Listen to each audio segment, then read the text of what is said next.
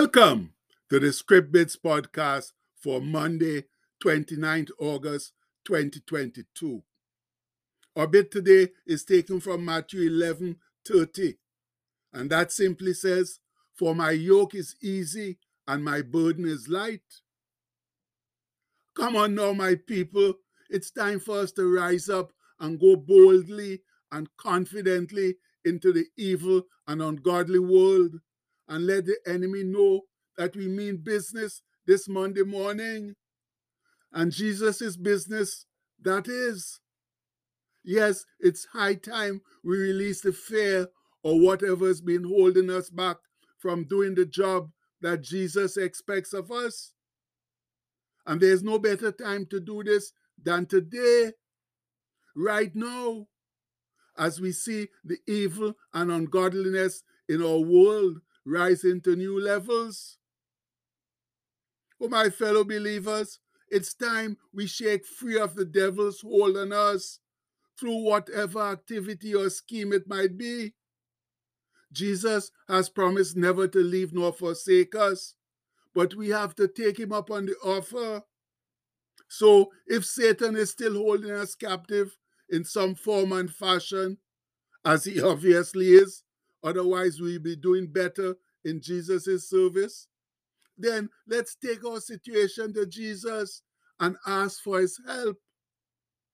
Let's not be afraid or ashamed to come to him with our hearts in our hands, pleading for his help. Please remember these very inviting words he offered to all who were having problems. We call it the Great Invitation. He's calling out with grace and mercy.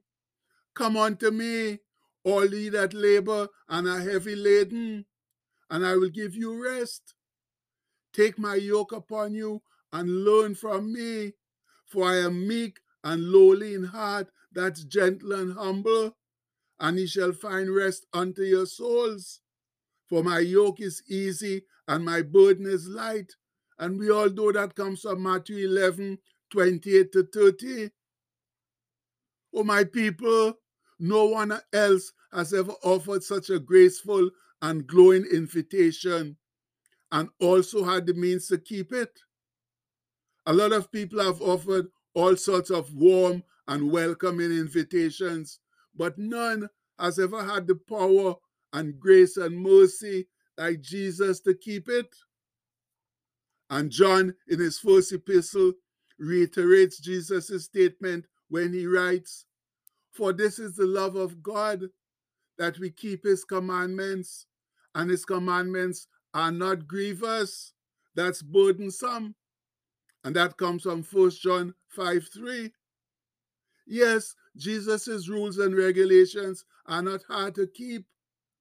And furthermore, when we have problems, he assists us in keeping them because it's to both our benefit that we keep them.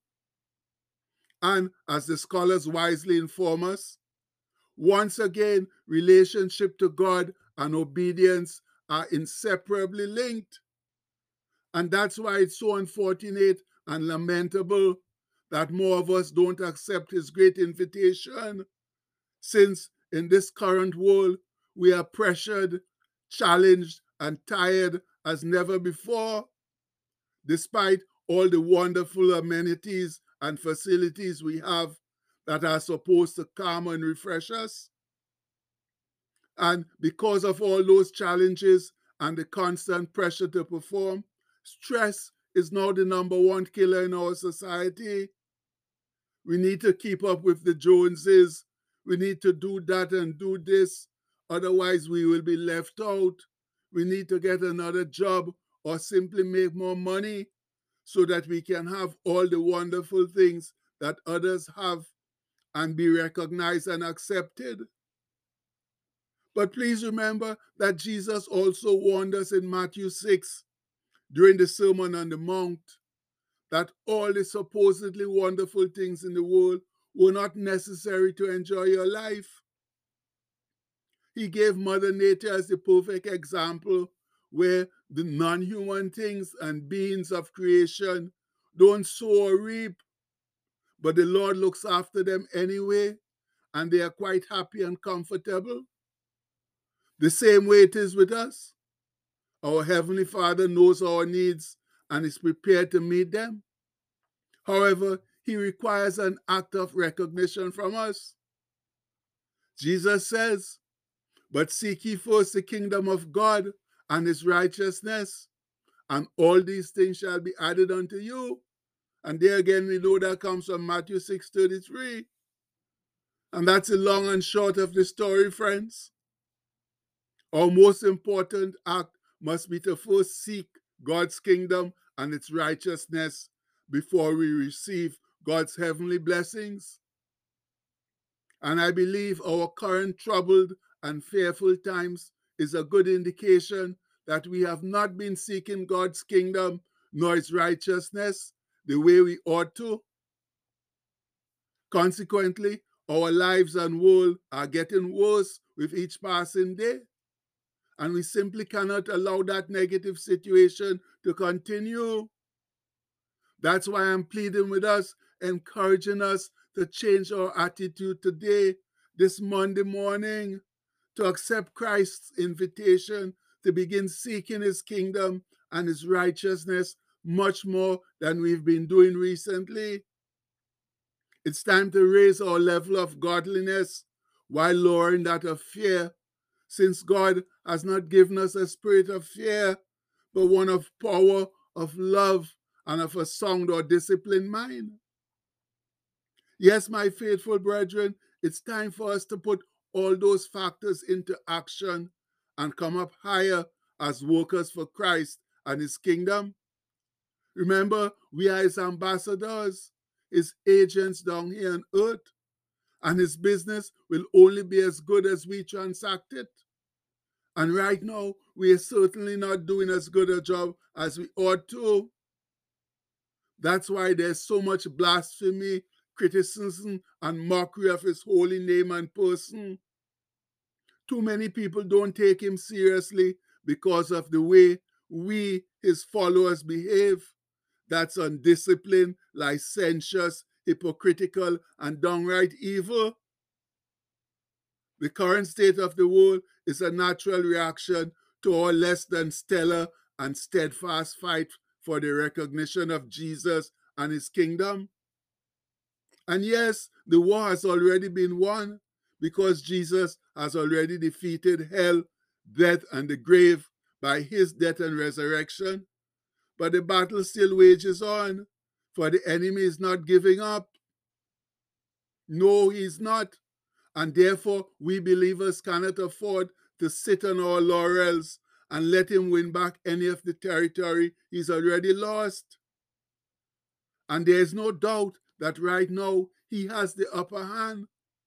That's why it's ever so important, so critical for us to uplift our godliness and righteousness and fight him tooth and nail so that he remains a defeated foe. And the first step in all our activities is always prayer. So let's go to the throne of grace right now and lay our petitions before it in confident voice. Our Father, who art in heaven, we, your humble servants, praise your holy name and thank you this Monday morning for life and strong faith in Christ, despite the mass confusion in our world. We desperately need your divine help, for you are the only one with the power to solve our many problems. Heavenly Father, we admit that we have all sinned and seriously disobeyed your word, but we know that you are a merciful, forgiving, and gracious God who has faithfully promised to hear and answer our prayers when we humble ourselves, pray, and sincerely seek your face. That's why we come to you now with sincere repentance in our hearts, pleading with you to give us wise guidance and direction to alleviate our problems. And Father, we pray that you will ease the pain of the many who are suffering from negative situations. Please show them your awesome grace and mercy and keep your promise that you'll hear our prayer, forgive us, and heal our land if we turn from our evil ways. And please show this evil world that you are indeed Jehovah Rapha, the God who heals.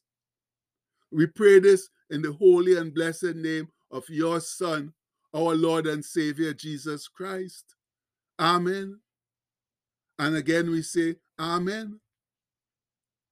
Now, friends, it's up to us to keep our promises and live the way Jesus expects of us if we desire to see much needed improvements in our lives and our world. Much love. And the postscript for today says, stand up for Jesus. That's what it means to be a Christian. And you better believe that, friends. You can't be a Christian unless you're standing up for Jesus, living for him, keeping his commandments, loving people, and doing the things that he desires of us. So please, let's get together today and start doing what we ought to do now, standing up for Jesus and living for him and loving him. And we pray that in his mighty name. Amen. Please have a blessed Monday, my people. Much love.